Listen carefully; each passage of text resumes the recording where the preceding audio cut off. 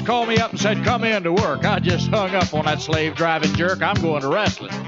Going to wrestling. Well, you'd think I'd rather be sweating on a dock or watching somebody use a hammerlock. I'm going to wrestling. Going to wrestling. R-A-S-S-L-I-N, that's wrestling.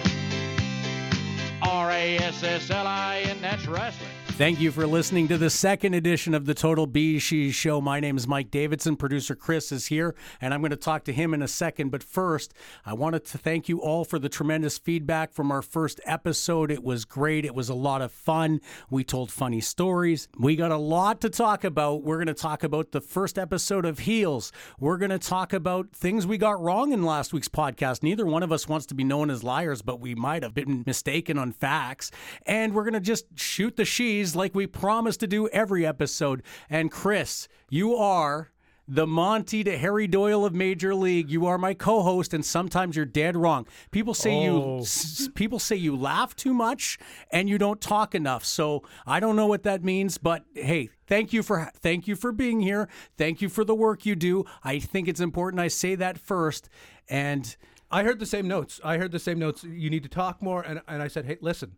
This is Mike Davidson's barbecue. It is. I'm just a guest at the barbecue who happens to know how to work the grill. Do you know what my girlfriend said to me? What did she say? Why do I pause and listen to you when you talk and I don't pause and listen to her when she talks? Ooh. I'm in a little bit of trouble.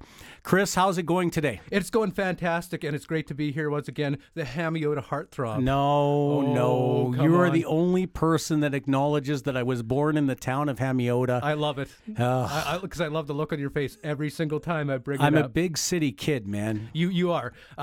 Lots of exciting stuff. Like you mentioned, of course, we want to quickly plug that we are on several platforms now, including iHeartRadio, Samsung Podcast, Spotify, Podbean, and the Podbean app, Stitcher, and TuneIn.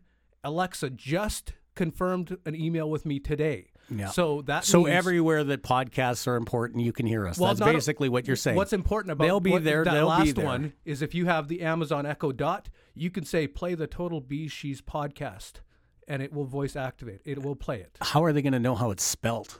Why? You don't have to spell it. You say it. All right. Moving forward. Who are you? I would like it if people followed us on Twitter and Instagram, because that's where you find out a lot of the backstory that we talk about. When we talk about the perpetually constipated Ernie Todd, I'll put a picture up so you can put a face to what I'm talking about. When I tell you about Wayne Stanton. WS. Yes. Maybe not that WS. So I'm going to, the backstory might be a little bit too much for people to follow. I don't think it is, but you can get more information about what we're talking about on social media. So Instagram, Total BeezSheez, Facebook, Total BeezSheez, and Twitter, Total BeezSheez. And don't forget, you could always submit a question on those platforms. Send us a direct message. Mike Davidson handles those personally. You're not going to have to deal with me. You're going to be dealing with the horse we have himself. People that handle it and me. It's not just me. There are people helping us with this. That's true. All right, Chris. Now, first and foremost, I'm going to correct a mistake you made last week because you blatantly lied. He's pointing his finger and everything. You blatantly lied. I knew it. Remember you said Premier Championship Wrestling, they've been the best company or the longest serving company in all of Canada. And you were, I tried to guess. I knew they couldn't be, and they're not. They're not, actually. Prairie Wrestling Alliance in Alberta has been around way longer, 6 months, in fact. Oh, my. Yeah. Now, that begs a question here. And I know Andrew and I know Kurt, the two promoters. Who's done better over 21 years? Wow. Right? Now, I know what Andrew will say. He'll say two things. He loves two facts. He loves Kenny Omega, that he helped develop and produce, who's now one of the biggest stars in the world. And he'll say, and we drew 1,700 people on our first show. They haven't done it since. That's right. So I don't think Andrew wants to lay claim to that as his claim to fame, because it was his first show in the business and he drew that house. And I was there. I did a little bit of it too, and so did all the wrestlers who were on the show. But Kurt Sorokin, he used to have Lance Storm as a booker, and there was a time where he was getting the first dibs on all of Lance Storm's trainees. Tyler Breeze, right. to Neil Dashwood, Emma. He had them right away. So it would be interesting if we ended up with a debate, preferably on Twitter, and I'll moderate the debate on the podcast. But I'd like to hear, like, what made PWA special that they've been around for so long, and I'd like to hear what makes PCW special. This isn't a Winnipeg-centric podcast. Let me be very honest about it. Just because a lot of my personal stories happened in Winnipeg does not mean that that's all we talk about. I want to know what's working all over. If I've got somebody in Minnesota who's going to be sending me a lot of insights about what's working there. I've got somebody in Illinois that's going to be sending me insights there and getting my feedback, direct email, and I'll bring it out on the podcast about what's working in Illinois, what's working in Minnesota, what they're doing right, what they're doing wrong. That's what I've promised. When we talk about wrestling economics at an indie level, it isn't just Winnipeg. What I say on this show, you can use in your local market. And if you just dismiss it and you say, oh, he only knows Winnipeg, you're doing a disservice to yourself, and that's up to you to do that. Hey, if you want to do that, great. But I'm going to offer you insight. I'm going to offer you wisdom. And if you choose to ignore it, I'm still having fun doing this podcast. So, Chris, admit you lied. Apologize. I will not admit it because, and here's the thing. What? Here's the thing. Yep. PWA, I believe, and you can correct me, I might be wrong on this, I believe they've had some breaks in between. So is PCW. It was called the pandemic. They didn't run in 2 years. Yeah, but PCW, I said the longest continuously running wrestling promotion in Canada. I bet you PCW's run more shows because they started as a weekly venture. We can't go by that. I hope either, you're right. Then it would be CWE. But okay. if we were just basing it on the amount of shows, then it probably would be CWE. Okay, I hope you're right about this. But I think I think PCW is the longest continuously running promotion in Okay, Canada. well, we're staking on this. If we find out PWA never had a hiatus, you're going to be wrong 2 weeks in a row. And people are going to think you hate PWA. I will be glad to be wrong. You sound like a big cheerleader for PCW and Andrew Shellcross. I don't know why that is. All right, okay, let's move on. Let's move on to your lie. My lie? I didn't lie. I think you said. Stop.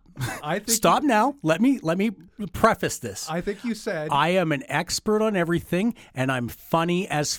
Okay, that's true. So that's all I promised to be: an expert on everything and funny as. Now, some people find clowns funny. I'm not a clown. I know. Okay, I did not lie. Let's hear where you think I lied. Okay.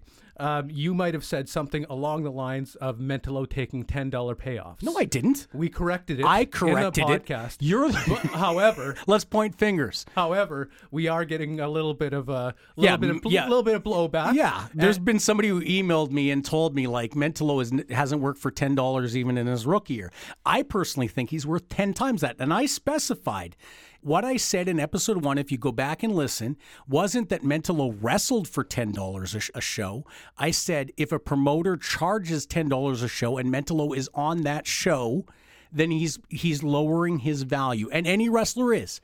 So what I was talking about in that episode, and we're going to move on, we're going to move past it without going too deep because I talk too much, but exclusivity is important because if you wrestle for every promoter, you're only worth to the market what the lowest promoter charges. And that's what I was saying. Thank you for allowing me to clarify. Yes. I did not lie, and I did not mean to say my good friend, who I've known for 20 years, more than 20 years, Mentalo, worked for $10. I don't think he ever worked for $10. I like that we were 10 times that. We're both digging in our heels, refusing to be wrong. I'm not wrong. This is what it's all about. I'd like to talk about the TV show Heels now, if you don't mind. Yeah, let's get into Heels. What a show! I mean, I really enjoy the show. Yes, a lot. I watched it right when it came out. I kept up on it week to week, and the show has got a lot of good things, a lot of bad things. But I'm just gonna quickly go over a couple things. I hear that paper. Yes, you took notes. I took some notes. I rewatched the first episode. So did I for this.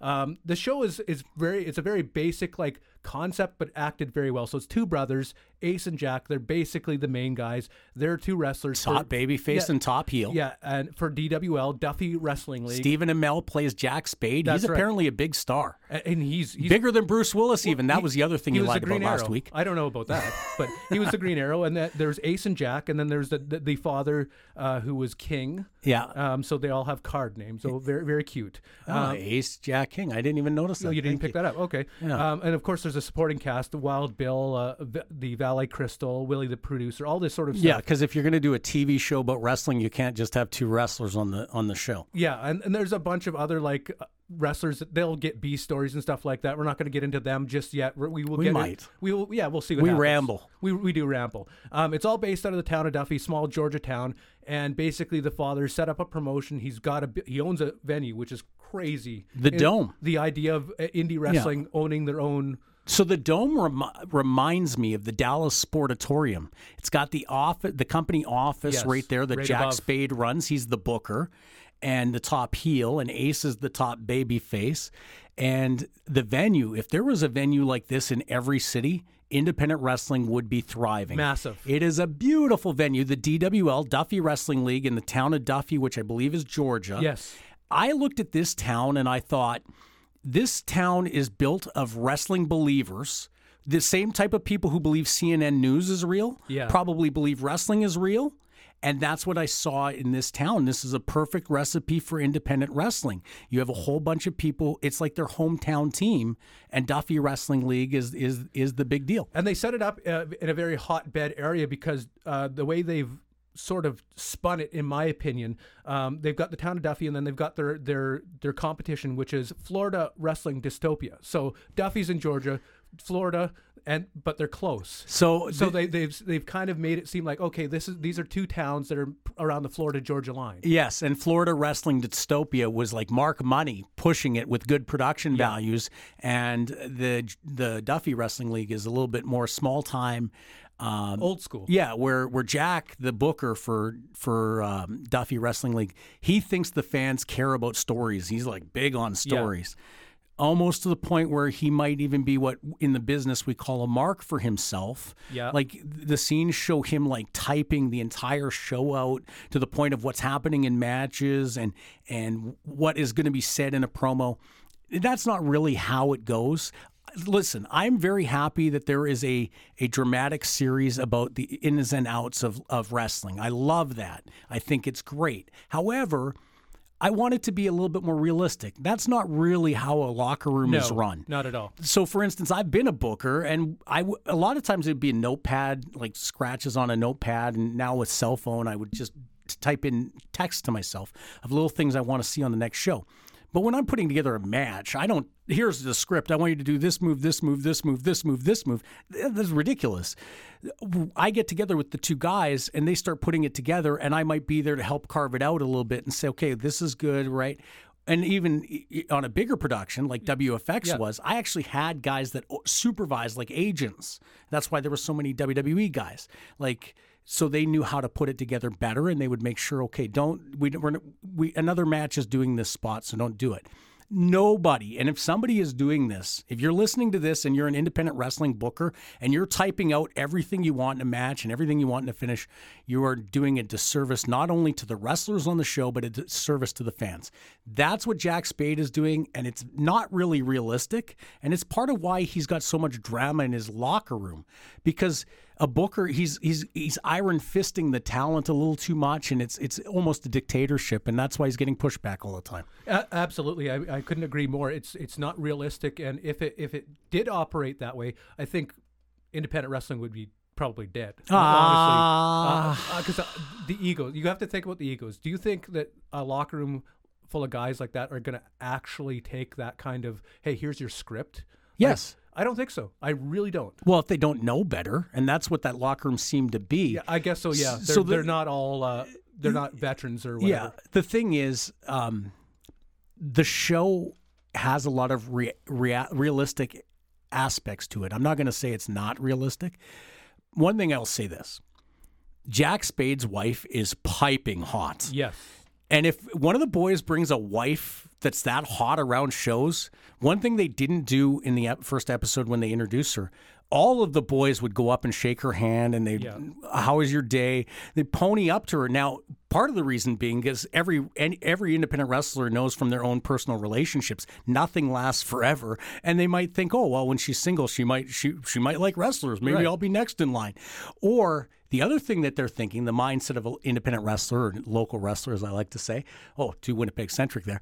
The one thing I will say is she might have hot friends. That's right. Right? And independent wrestler logic, not only might she have hot friends, but she might have a not-so-hot friend who really likes wrestlers. So guys are always harvesting what might be the next source of good-looking women. Right. Or women that like wrestling. So not one wrestler tries to pony up to the hot wife, and I thought that was a little bit unrealistic. Because I guarantee if any wrestling show I've been around, a hot wife comes around, all the boys are asking how she's doing today. Okay, so she's played by Allison Luff, I believe. Yeah. Something like that. We're going to get the right name before the end of the show. So we will revisit the Jack and Ace thing because that's sort of the blow off the show because they're the main characters. But we do want to talk about the valet Crystal. Another hot girl. Very, very much so. But I know what the producers are doing. Yeah, it's fairly unrealistic as well. Some of it, I think, especially just the. What part is unrealistic? She has a fling with Ace Spade, the top babyface. I've seen something like that before. That's 100% realistic. It just seems it's not 100% realistic. The way she's being treated by the producer, for example, the producer Willie really does not like her. Clearly, well, it seems but having a producer in an indie promotion is also kind of like you don't see that very often as well. But okay, so you say it's unrealistic. I'm going to tell you how it could be. Put it in the context of how it could be realistic. So it wouldn't be uncommon for an indie wrestling outfit to have a volunteer or somebody that's an assistant to a booker, right? Somebody that's taking care of the equipment like microphones, like Willie does. Somebody who's passing on messages from the booker to somebody else. That's very common. Of course. And it wouldn't be uncommon for this Willie character who's a woman who's probably in her late 40s or around 50. And it wouldn't be uncommon for her to maybe be a bit of a bitch to the young, hot valet that Crystal is. Yeah. So I kind of don't think that's unrealistic. And I didn't think Crystal's character starts out that unrealistic. She really is eager to learn the business. Yeah. And you've seen that. Yeah, I've seen it. Yeah. I've seen it.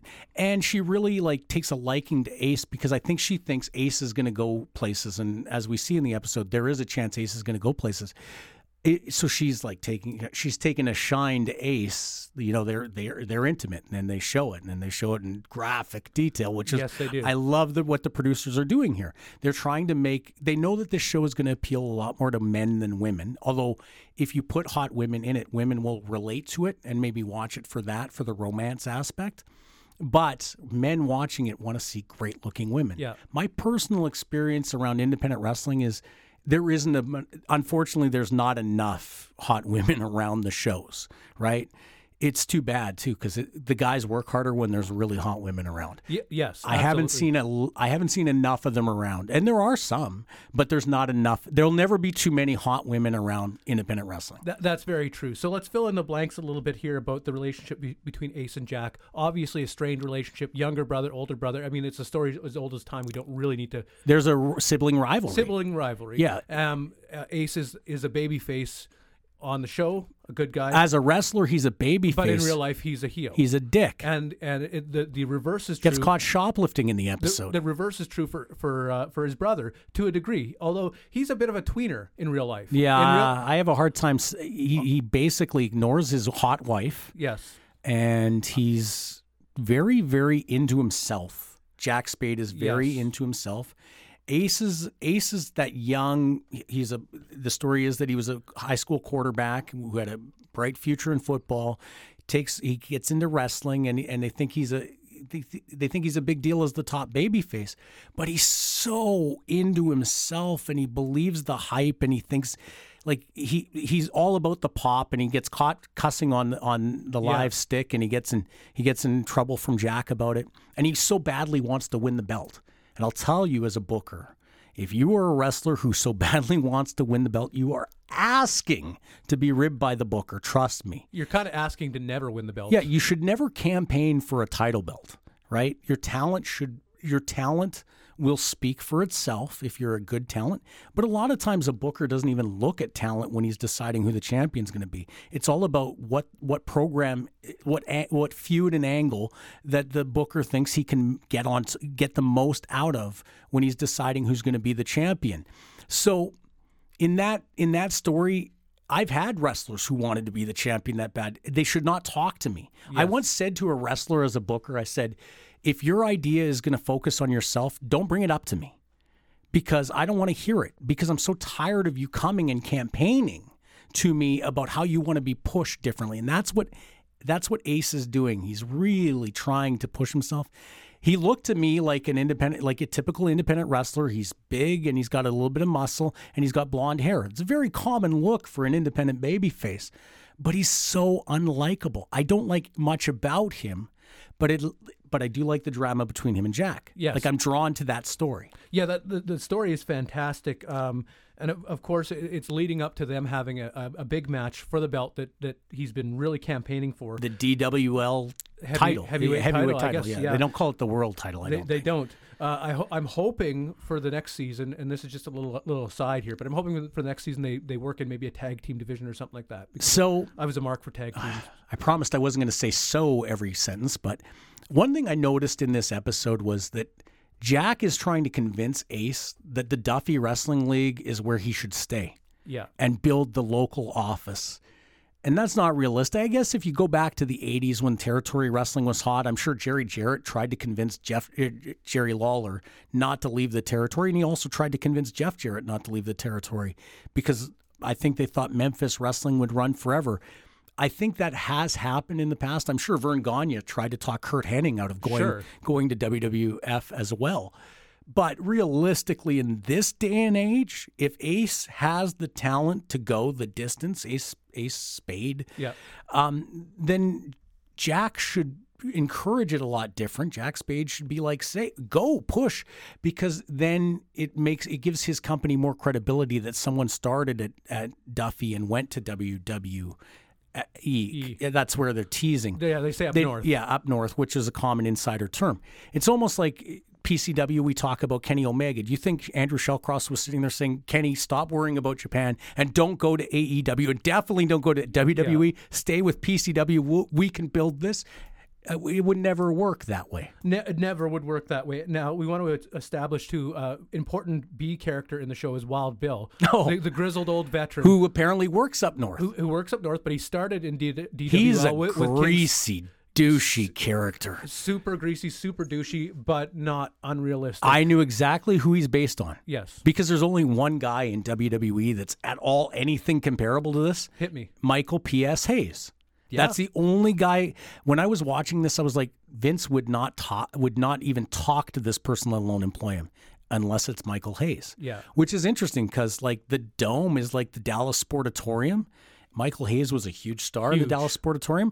Perhaps the writing of the show, they probably were a big fan of World Class. I think they're definitely borrowing from lots of different independents. Absolutely. From the territory days. Yeah. So you've got Wild Bill. He's filling Ace's head full of sugar plums and fairies, going up north and getting a big contract and leaving Duffy behind, leaving the backwater town behind. Yeah, he's trying to recruit him for a tryout to up north, which we're going to call WWE because that's what it's supposed to be. Yeah. He calls it corporate wrestling at one point. So he's trying to say to Ace, hey, you're good enough and stop listening to your brother, playing off of Ace's already inferiority complex. And I've probably dealt with stuff like that where an old school guy has come around and he's filling the top young guy with stupid ideas. And it's not good. At one point, he even offers him oxys. He tosses him off a whole bottle of oxys, and he says, "Here, keep him." And it's like, no. I don't care how big the wrestler is. I don't care if he's coming down from the WWE. There's no wrestler who's going to pass off a bottle of oxys. And he encourages him, say, keep him. Yeah, and he basically encourages him to shoot on his brother. In the match. It's like, I don't understand the shit disturbing aspect of what Wild Bill's trying to do, unless maybe he's trying to sabotage DWL. You sort of get that idea, and it doesn't make a lot of sense to me. But like, it adds a layer to the story now of Jack wanting Ace to stay, doesn't want him to take the tryout, and Ace thinking Jack's just trying to hold him back. And then you have Crystal, who's sleeping with Ace, who's like, "Are you going to take me with you?" Yeah, she wants to know. and I loved it because I loved how the actor played that. I'm not sure of his name either. Ace. Ace. He just totally knows. His last name is like Ludwig, not Hellwig. It's something Ludwig, like that. Yeah, not Jim Hellwig. But he just totally no-sold it. Should have been Jim Hellwig. He totally no-sold it, and it's like that's exactly. I could see it happening in real life, and that's exactly how it would go down. Are you going to take me with you? No cell. Just Well, complete. yeah, he's not into her. He's not into her. He's not going to take her with. She's just a space holder. So Crystal's character is almost true to life. Yes. There's been girls who've come around and they get a little bit starstruck, right? Sometimes, and they want a bigger part of the show, and they'll campaign to the booker because they don't learn know wrestling how to do it, etiquette, right? And a lot of guys don't learn wrestling etiquette. Every booker has a different idea of wrestling etiquette. How, like I personally never liked when a guy would come up and campaign for a push, right? Some bookers love it because it basically gives them a chance to patronize a wrestler. So in this case with Crystal, she's outright trying to get ahead, and I would, as a booker, would have nipped it in the bud right away. I would not I would have told her, hey, listen, here's your role.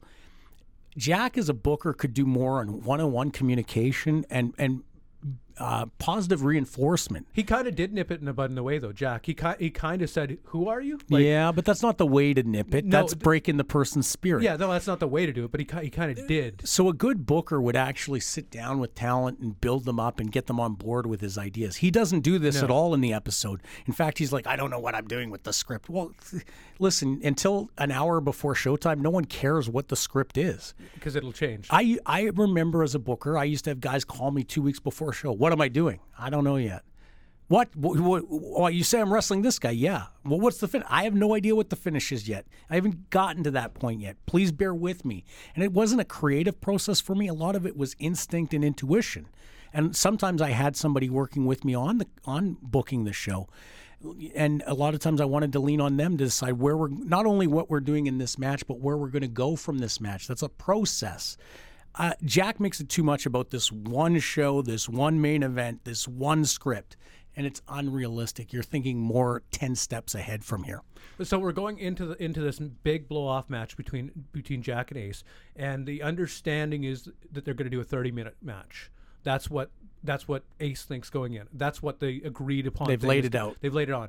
Beforehand, you see Jack deleted off his computer, which is symbolic of, I'm going to do my own thing, basically. Going into business for himself, and he's the booker for crying out loud. That's exactly what he did, but I like how they foreshadowed it with Ace beforehand. Like they had Wild Bill kind of putting that in his ear, go into business for yourself. Basically, I want to see what you can do out there. Me and your dad, we used to throw a couple bombs just to make a guy know that we were there. That type of thing. Which is not untrue. No, it's 100% Some true. guy, it's called laying it in, and you see it, and that's not uncommon. And I guess that's their way of telling the story. But to the I like people. how they foreshadowed it with that, and then they sort of did the bait and they switched. They had Jack go into business for himself, and so with the main match, and I'll let you lay out the main match here actually, because you have a better handle on it. So it all climaxes the episode in the main event. The episode's called Kayfabe. We should have touched on that at the start. Sorry. I'm not a professional podcaster yet. We don't have sponsors yet, so I can make mistakes. Anyway, so the episode is called Kayfabe, and all episode they're really building the idea of what Kayfabe is.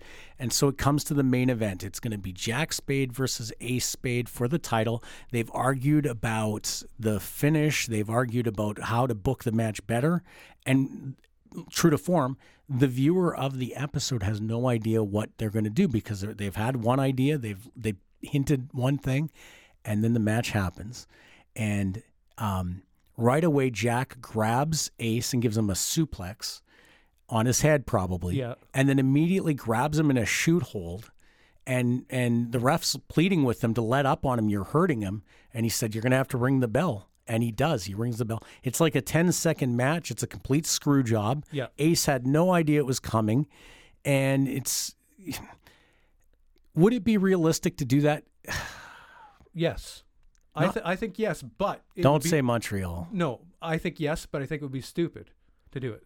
Would the booker do that to your top babyface who's your brother? Maybe if he's that involved, self-involved, like the Jack character is. Yeah. I mean, we're talking about a hypothetical about a character that's not even real. I like to think that they would never come to that, right? You would like to think that. So to reiterate, there was a screw job.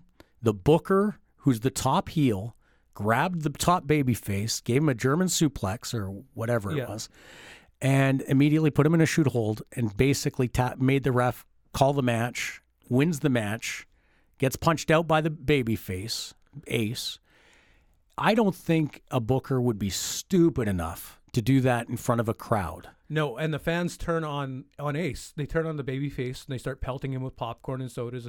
And I didn't think that was true to form. It could be true to form. I don't think that would happen. I think people would be silent. So why like why you wouldn't want to do that on a show is your fans aren't going to understand it and they're going to crap on it. Why are they going to come back? Well, they're going to come back because they're confused. They're going to want to see how you're getting out of it. I guess maybe, so that's where the producers kind of lose me a little bit. That's their cliffhanger from the first episode. This was the pilot, a lot of character development, which I'm always forgiving to anything wrong in a pilot, because like Yellowstone, you know how many people told me they didn't watch Yellowstone after the first episode because it was all character introduction. I felt that way about Breaking Bad. Yeah, exactly. Yeah. Every show you ever get into, you got to put 3 or 4 episodes into it. Overall, here's what I think. I don't think you would have to be foolish and irresponsible in addition to being unprofessional to do what Jack Spade did. I don't think you would do it. I don't think you would, but it wouldn't surprise me if it happened. That's all I'm saying. Like if we got a message tomorrow, hey, this happened in Red Deer. Oh yeah, well, not Red Deer, Kentucky, or Florida. If you're an independent wrestling fan and you've seen or a guy in the business and you've seen it, I want a detailed version of the story to talk about it because I don't believe it's common. No, right? No, it's not common. Bookers do not go into business and sabotage their own show. That being said, overall, episode 1, kayfabe of heels on Starz. I'm going to give it 8.5 out of 10. 8.5 out of 10. I like it. Yeah, because it's a lot. You're right. You have to be forgiving for an initial episode because you're setting up so many things, and there were so many supporting characters as well. We didn't touch on them. We don't have to yet. We don't have to yet because they don't have any story. My synopsis of why I give it 8.5 out of 10 is it's the first dramatic series about wrestling in a long time. It's probably the closest thing since The Wrestler. You know, the movie The Wrestler with Mickey Rourke. Mickey Rourke, yeah. I don't like some things about every character. There are things I like about every character, except I'm not sure about Ace Spade yet. But if you like everything about every character, then it's not a good show. No, you got to provoke me with hate. I was the one who said last week that you build around heels because you got to have hate in order to have baby faces. One of the things I don't like about current day wrestling is there's not any angles built on hatred. I don't like that either. So I give it 8.5. I like Crystal. I like Ace's wife or Jack's wife. God, we got to remember her name. Yes, she's gonna be the most downloaded girl on the internet for me this week. And I liked Jack. I like the layers of Jack's real life being brought into it. Overall, I thought as a booker, he would do himself a favor to hire a seasoned booker because I think he's a terrible booker. And I thought Wild Bill Michael Hayes, I liked it. I like it. I want to see episode 2 really bad after seeing episode 1. And for the most part, I thought it was fairly realistic and I poked holes. But if I was just a fan, I would never poke holes in it. I would think that's the way independent wrestling was. Okay, so how about this for our rating system? Not Starz, turnbuckles. Okay, so is it out of 3 turnbuckles or 12? 10. We'll just do it out of 10, just like the can't 10 do 10 turnbuckles. Why not? There's not 10 turnbuckles in a ring. There's either 3 in a corner or 12 in a ring. Oh God. Okay, so let's do it out of 12 then. You're getting overly complicated. It was just a fun little thing that you've poo-pooed. Well, you should have told me about this before, so I could have given it some thought. So I could have told you it's got to be 12 turnbuckles. I'm going to give it 10 out of 12. 10 out of 12. See, I still think it should just be 10 out of 10. It's not a real thing. It was 8.5 out of 10, and now it's 10 out of 12 turnbuckles. Okay, so we're going to talk about this rating system. We're going to talk about because you said first 8 out of 10 stars. Yeah. So what are the stars representing? Why are there only 10 stars? There's a million It was stars 80% good. Okay. Yes. Okay. But because I'm so sorry, people listening to this thinking I'm anal retentive. You are. But if we're going to talk turnbuckles, there's 3 in a corner or 12 in a ring. I can't give you 10 or the ring is going to fall apart. Okay, so what about the TNA 6-sided ring? Oh, no. So Boom. 18 turnbuckles? Mind blown. 14.5 out of 18 turnbuckles. Okay, enough about that. It's 12 turnbuckles. Let's abandon it for now. 10 out of 12 turnbuckles. 10 out of 12 turnbuckles. Okay, so we've touched on heels. One thing that I wanted to talk about, and I think you kind of picked up on it too, hair loss in pro wrestling. Now, this is a transition point, but what made me think about it for that was Niels, a hard transition point. But here's the transition. What made me think about it was Wild Bill. Yeah, there's no hair. When he took off his cowboy hat, it was very, by the way, very Michael Hayes reminiscence, like just holding on for dear life to the world-class mullet. To the scraps of a once great hair society. People are going to think this is like the lead into a Keeps commercial. Keeps is not sponsoring us. No, but neither is Finasteride and neither is Rogaine, unfortunately. But we're working on it. Yeah, one day we're going to have a sponsor in the show, and I'm going to make them sound like $1 million. It isn't today.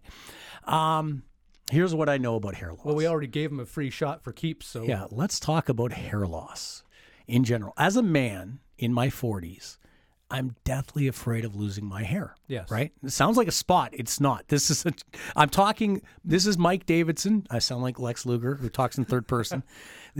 I'm talking as Mike Davidson, an expert on everything and funny as Here's the thing. That's what they say. When a guy is losing his hair, it's the worst. Because he thinks he's never going to get any attention from a girl again. Yeah. Even if he's married, maybe my wife's going to leave me just like my hair's leaving me. It's even worse in wrestling. And I'll tell you why. Please let me go the whole distance on this. Independent wrestlers or wrestlers on a big scale, they think of themselves as in show business because they technically are.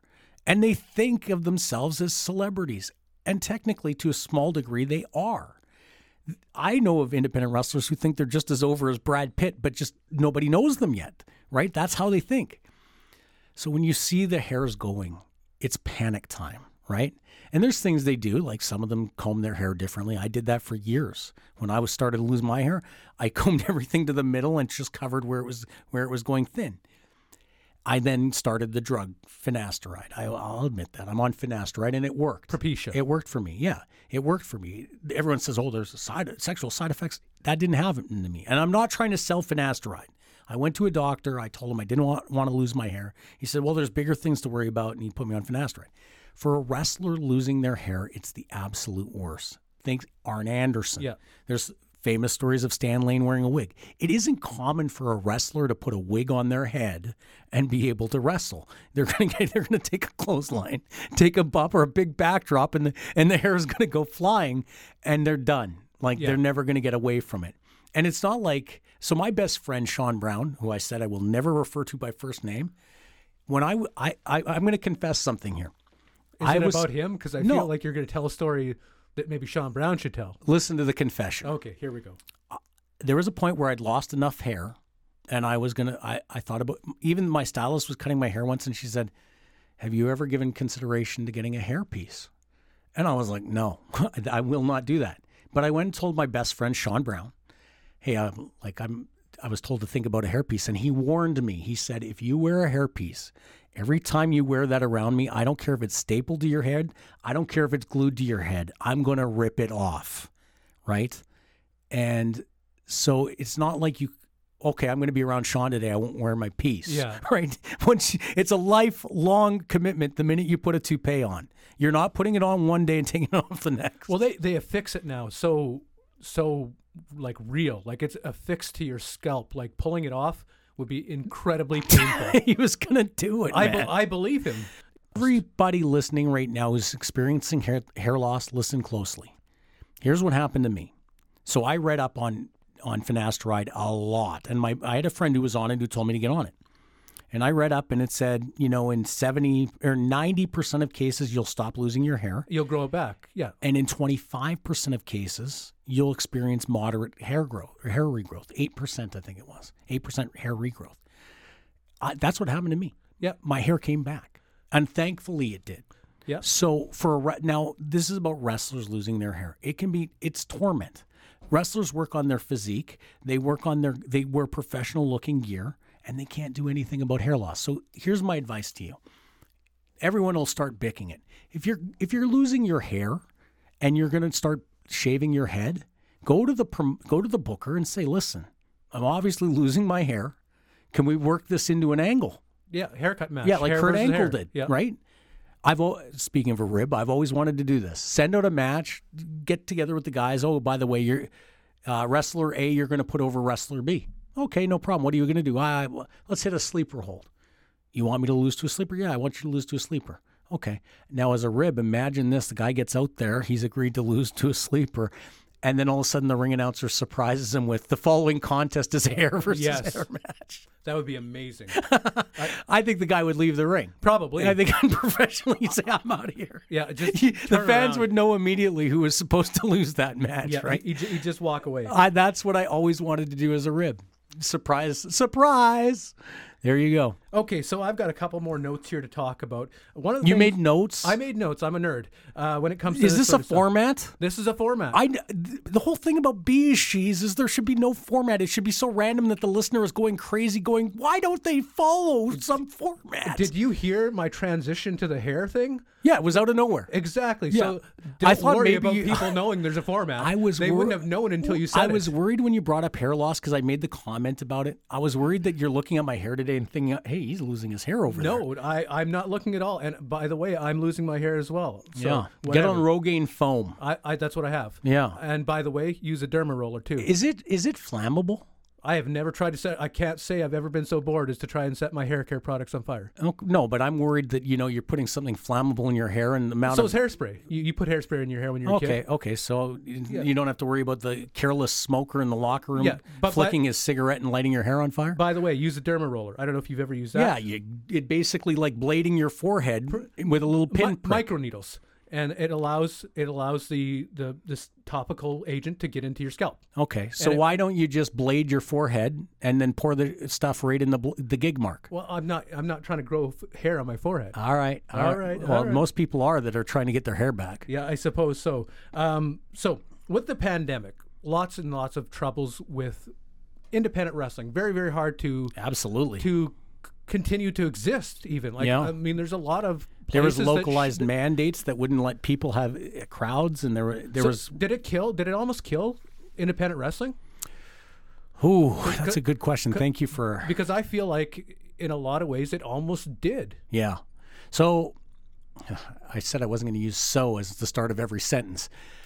The pandemic had a huge damaging effect on all business, so I don't want to make it all about independent wrestling. But I am going to specifically talk about the effects of the pandemic on independent wrestling. You weren't allowed to have fans. You weren't allowed. So if you were like in your 30s as a wrestler and you didn't wrestle for 2 years, it might be like a retirement sentence, almost like a punishment, because your body needs to wrestle in order to stay conditioned to it. The bump callus. Yeah, exactly. So taking 2 years off, you might not be able to get back into ring shape. So from that aspect, for wrestlers that were over 30 or 35, it would be tough. I thought the same thing would happen with pro football. CFL didn't play, and I was worried that their players would age out really fast, and that didn't happen.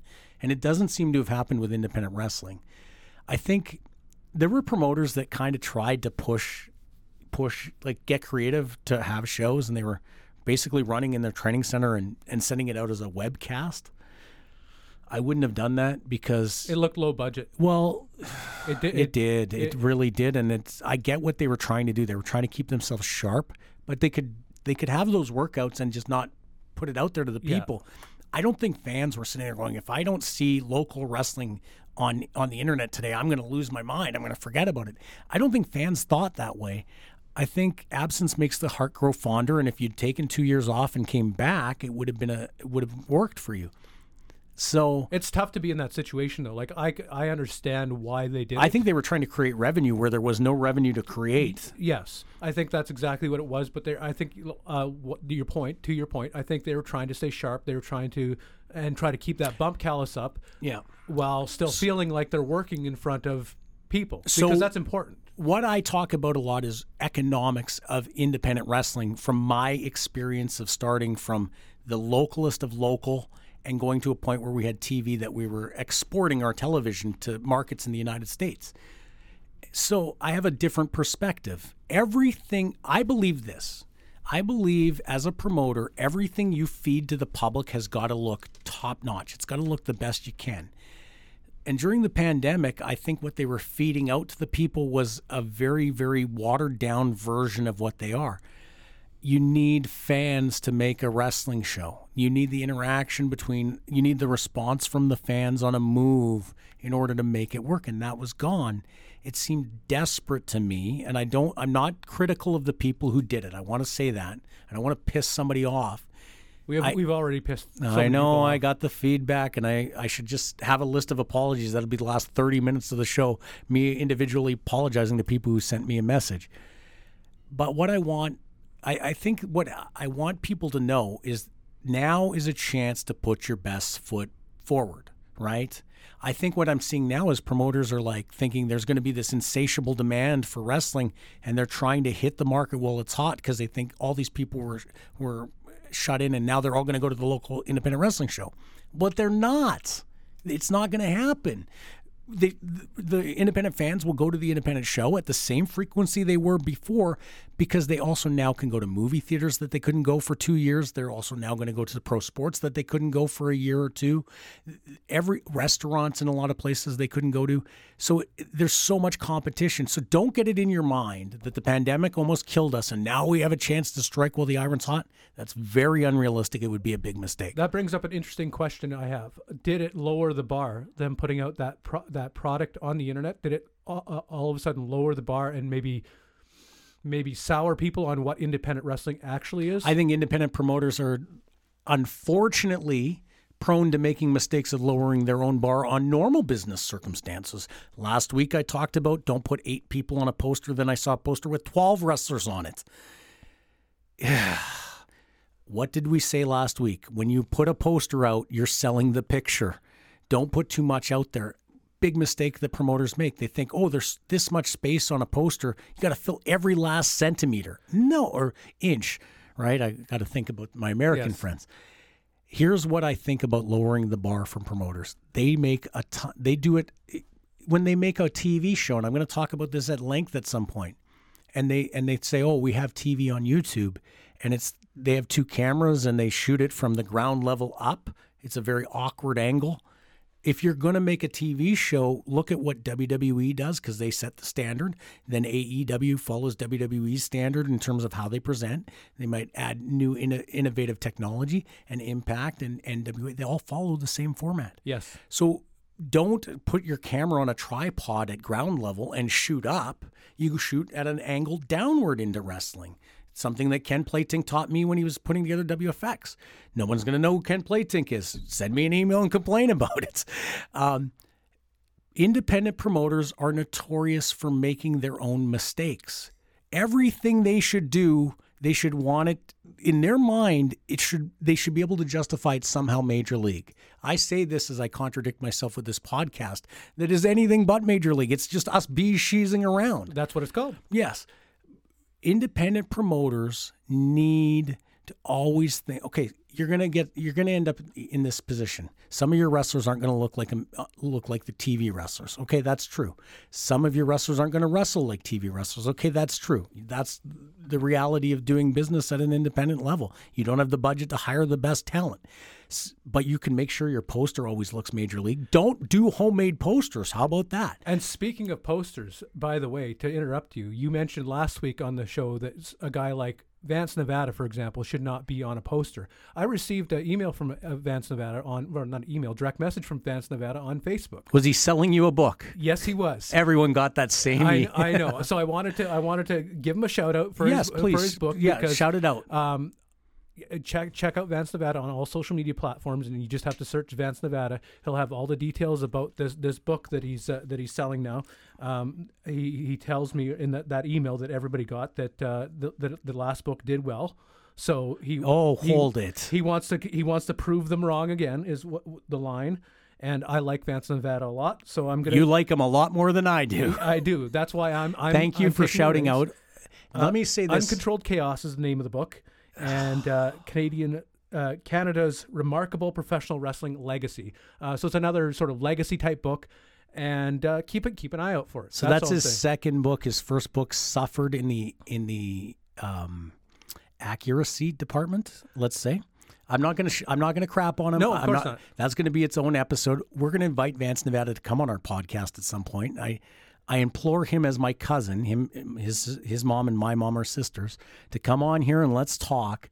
But I'm going to wait till I read his book because if it's another slag job on me like the last one, which was proven to be inaccurate, and I told him all the ways it was inaccurate, then I'm really gonna be critical of this book. And that's fine. But I encourage you all to buy it. That's what I'm setting up here. Anyways, that's what I want. Yeah, buy it, read it. We're actually probably going to have an Amazon link so we can get a kickback on the sales. Yes, we are.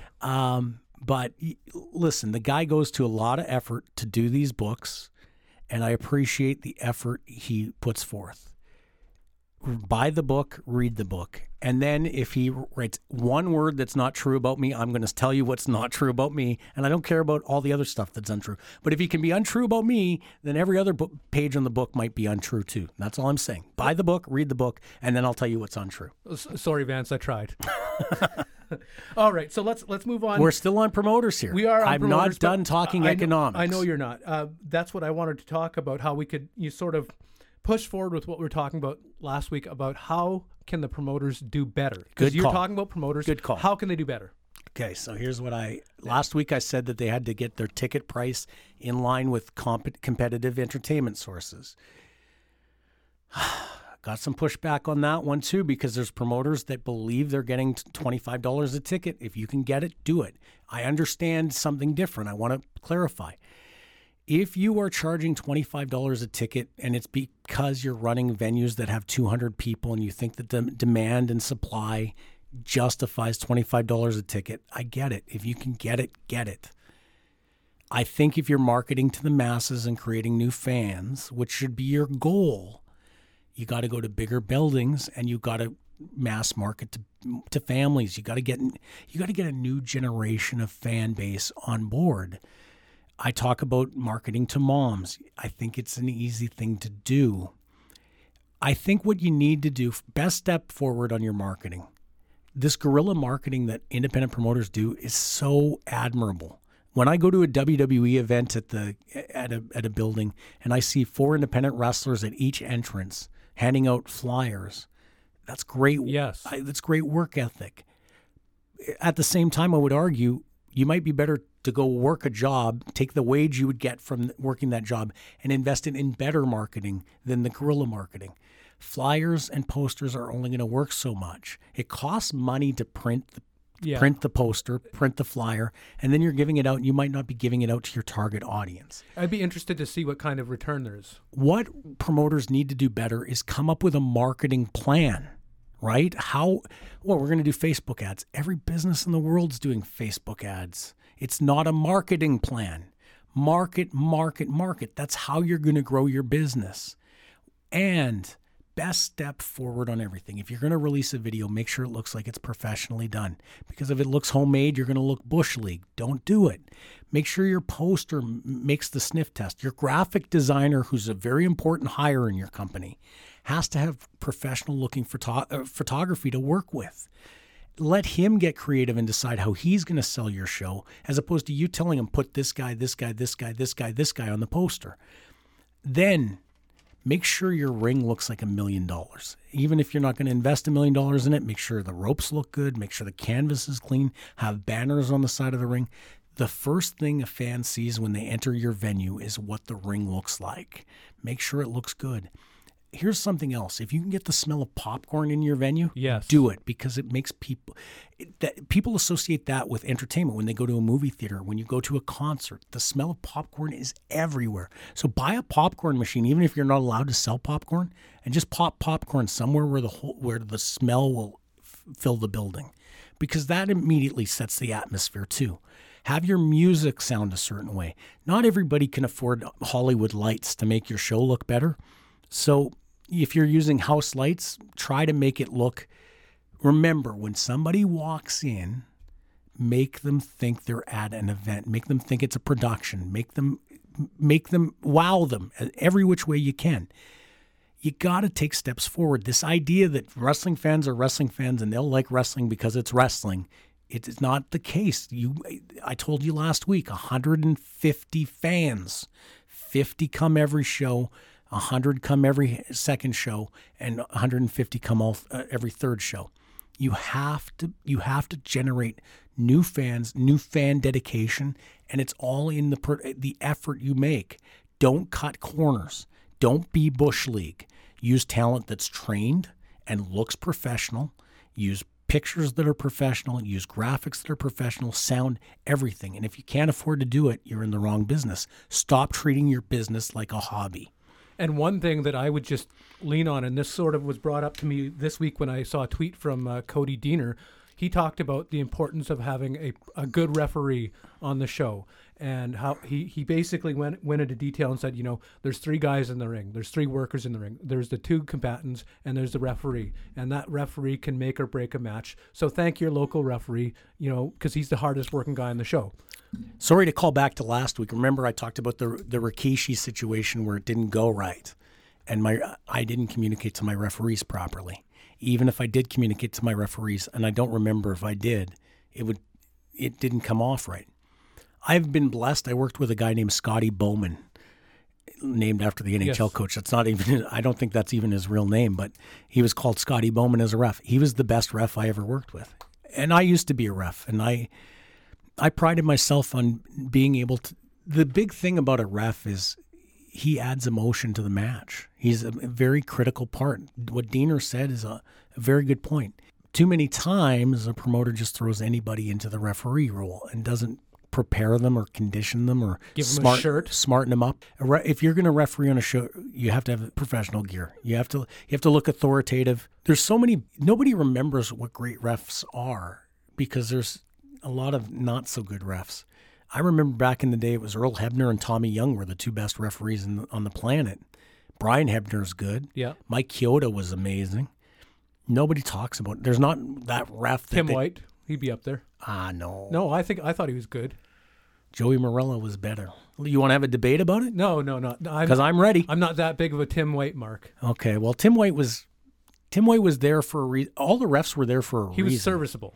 WWF and WWE used to have all good refs. Jack Doan and Jimmy Cordero. They all were good refs. Jimmy Cordero was great. Yeah. And guess what? They had a lot more to do than ref a match. They were signal calling based on time, based on commercial breaks, based on there's stories of them changing finishes or stuff on the fly. Refereeing is very important. I think in a lot of ways the referee should be the second smartest person behind the booker. The referee needs to keep things on track. The referee needs to communicate to the talent. The referee he can't ass off. He can't joke around. One thing I was guilty of when I was a ref. He's got to bring it. He brings a very important role. It's a very true statement. Independent promoters, write this down. Make sure your referees are qualified.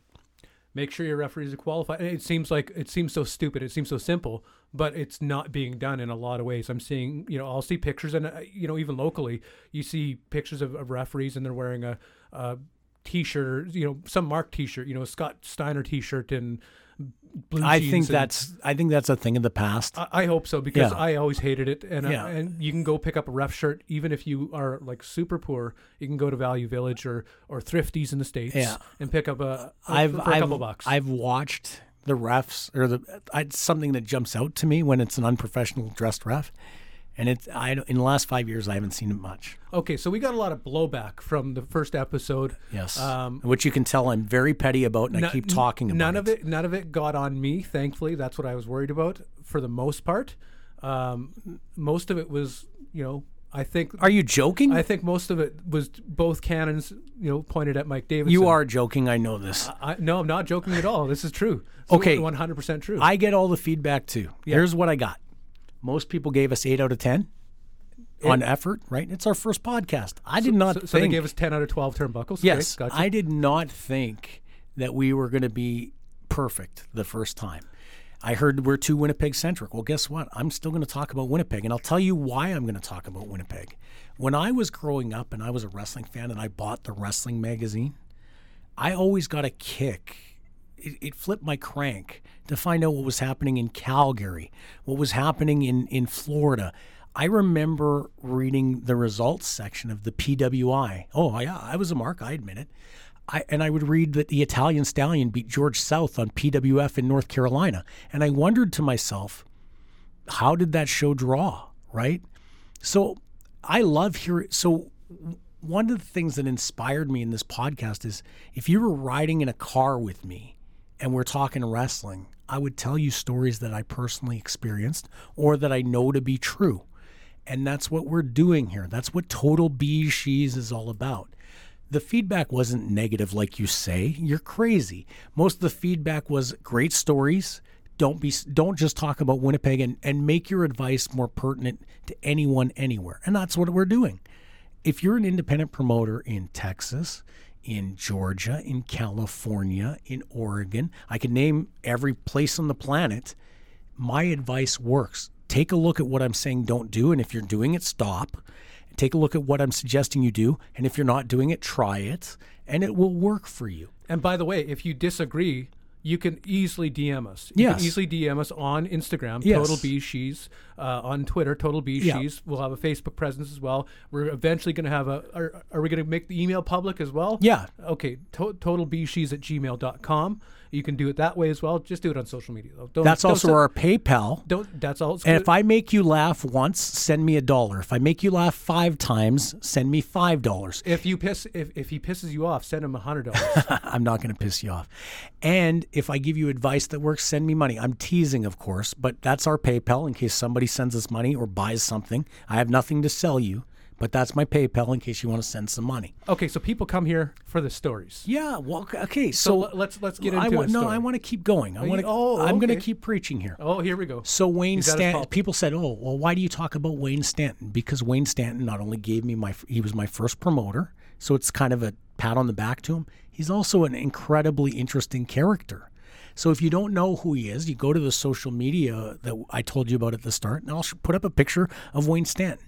And I'll tell you more and more Wayne Stanton stories. I don't know who George Goulas is, but when I heard about Daddy Said Sell, when Jim Cornette told that story, I laughed hard and I looked into who George Goulas was. I might not know every story I ever hear, but when it's interesting and colorful, I look into it. So Ernie Todd, perpetually constipated. If you thought, well, nobody knows who Ernie Todd is, guess what?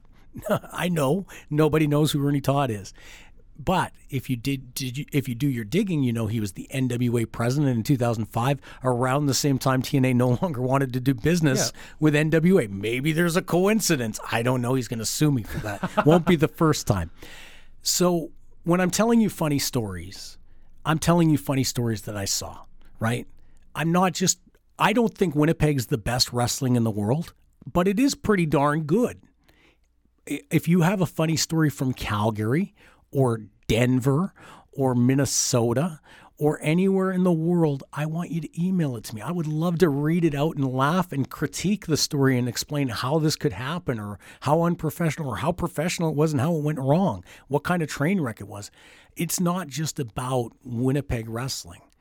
However, when I talk about my experiences, a lot of them happened in Winnipeg. Although I will point out that when I told you about Andy Anderson and Max Devlin, that happened in Regina. So, hey, Regina fans, you should be listening too. You have to talk about your experience. Like, you can't talk about your experience in Calgary because you didn't have one.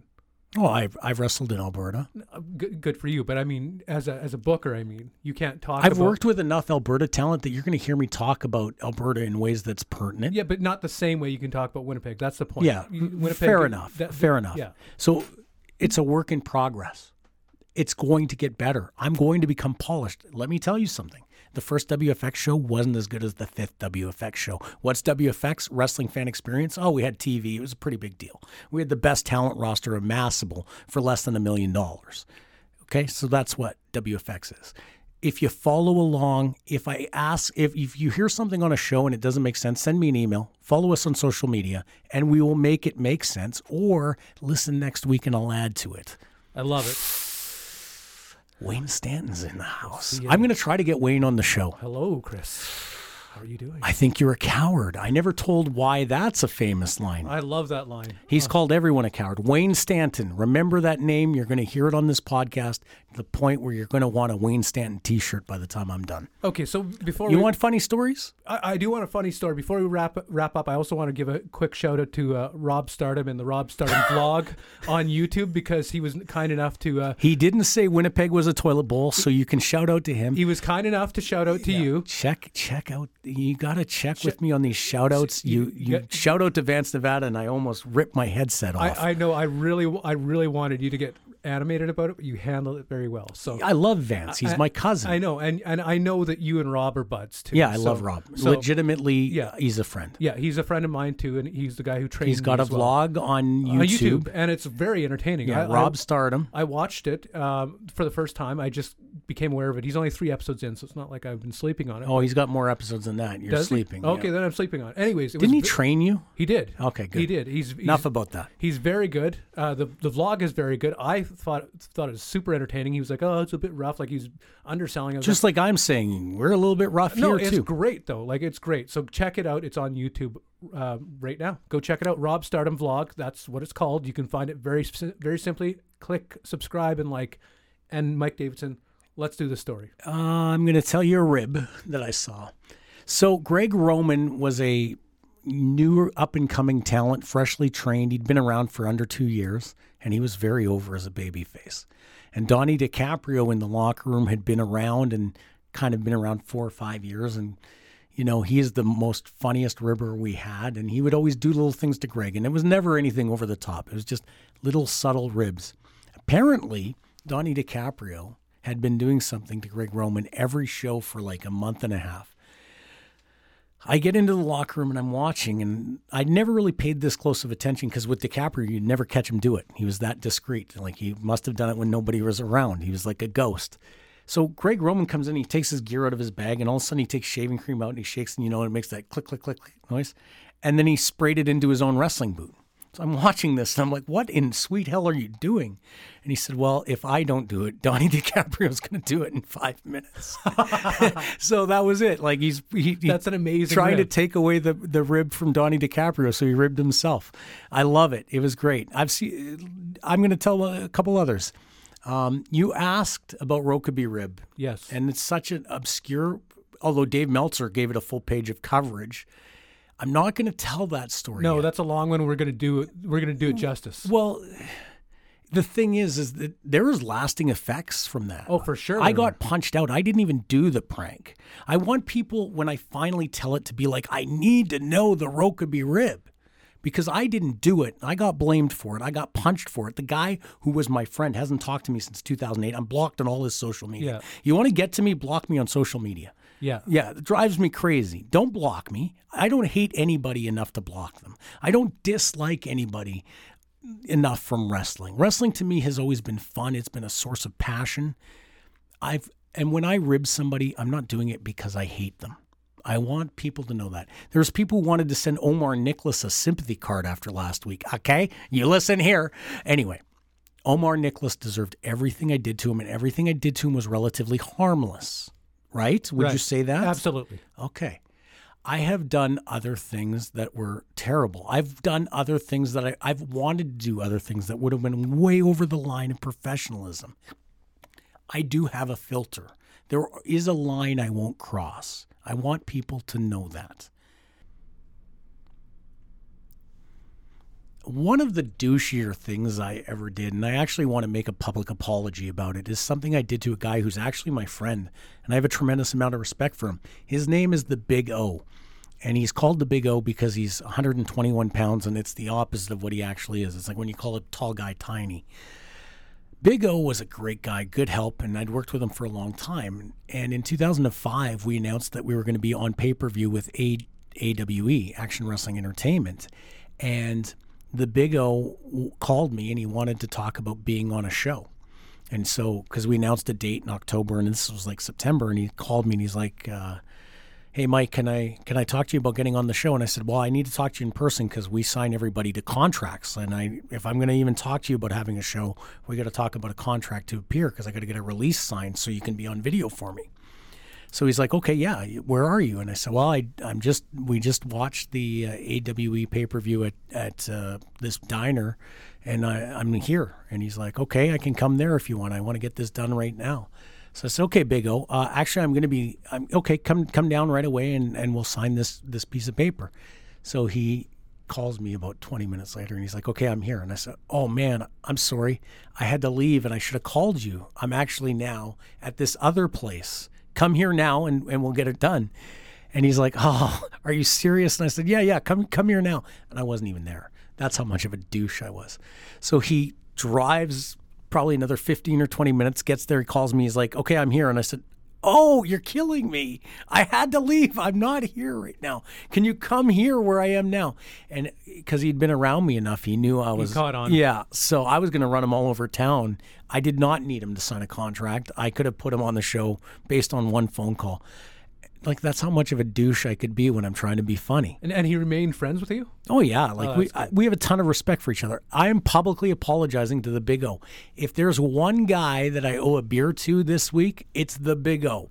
And I'm going to post a picture of the Big O on social media so that you can see the Big O. And that brings us to a conclusion this week. I've told all the BeezSheez stories I've got for this week because I don't use a format, so I don't have a sheet like Chris over here. What I want to tell everybody before we're done is please follow us on Instagram, Twitter, Facebook, Total BeezSheez. You'll find us. For all of them. Because there's only one Total BeezSheez in the world.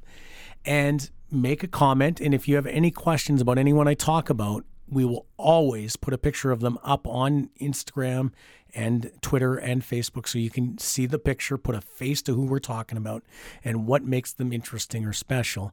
And, Chris? And we want to talk about the next show. We are going to look at Heels once again, the next episode of Heels, and we'll see where that story takes us. Of course, there's going to be blowback again from this episode. There is not going to be blowback. There's always going to be blowback. Okay, if you don't tell lies. If Mike Davidson's involved, we're getting emails. Yeah, of course we're going to get emails. And they always say nice things. They say you guys are very funny. And we're going to read some of the nicer ones. Oh, yeah. We're not reading any of the bad ones because you're the only one who gets the bad ones. And they're all about you. They're all about you. Yeah, because nobody wants to tell me when they have something bad to say. They always want to say it behind my back. Fair enough. Mike Davidson, it has been a pleasure. Okay, so remember, Instagram, Twitter, Facebook, follow us, send us emails at totalbeezsheez@gmail.com if you've got a funny story about something that happened in your territory, or if you want to take me to task and you think I'm wrong, you can send me an email. I do read it. I will respond. Tell me about your business plan. Tell me how the business is in your territory. I want to talk about it. This isn't about any one territory. It's about independent wrestling as a whole and what makes it work, what doesn't make it work. Tell me funny ribs. Take Mike Davidson to task, and that is the Total BeezSheez. Well, the boss called me up and said, come in to work. I just hung up on that slave-driving jerk. I'm going to wrestling. Going to wrestling. Well, you'd think I'd rather be sweating on a dock or watching somebody use a hammerlock. I'm going to wrestling. Going to wrestling. R-A-S-S-L-I-N, that's wrestling. R-A-S-S-L-I-N, that's wrestling. Well, I love to watch the missing link bang his head on a corner post and the rumper bumper butt delivered by the Iceman. The Freebirds, Roberts, Hayes, and Gardy, but what I like the most is Kerry delivering the iron claw as only the Von Erichs can. Well, the boss called again, said it's time and a half. You'll come in tonight, and I just had to laugh. I'm going to wrestling. Going to wrestling. R-A-S-S-L-I-N, that's wrestling. R-A-S-S-L-I-N, that's wrestling.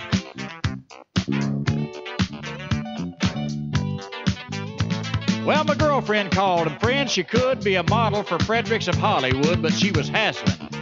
Really hassling. Said I could come over early and stay real late, but I told her, honey, if we have a date, we're going to wrestling. Going to wrestling. R-A-S-S-L-I-N, that's wrestling. R-A-S-S-L-I-N, that's wrestling.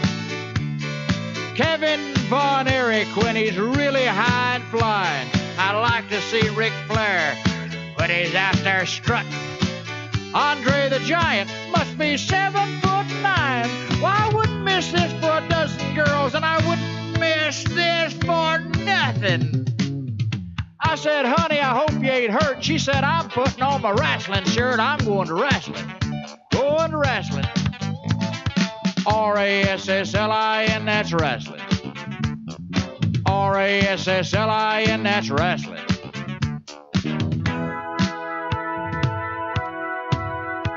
Well, last night I dreamed my life was over. There was golden streets and fields of clover, and the lights, they were dazzling. I looked for old St. Peter at the pearly gates. I found a note that said, I won't be too late. I'm going to wrestling. Going R-A-S-S-L-I-N, that's wrestling. R-A-S-S-L-I-N, that's wrestling. There's Gentleman Chris Adams with his super kick in place. Young Mike Von Erich with his own Iron Claw. And I'll never forget the classic matches of the 70s and 80s. Two champions, Harley Race and David Von Erich. St. Peter told me as he let me in, from now on, every Monday and Friday, Glenn, we're going to wrestling. Going to wrestling. R-A-S-S-L-I-N, that's wrestling. R-A-S-S-L-I-N, that's wrestling. Well, if I'd known this was going to happen, I wouldn't have bought those advanced tickets. By the way, St. Pete, are you sure these wings will fit in a ringside seat? Is Fritz coming up here anytime soon?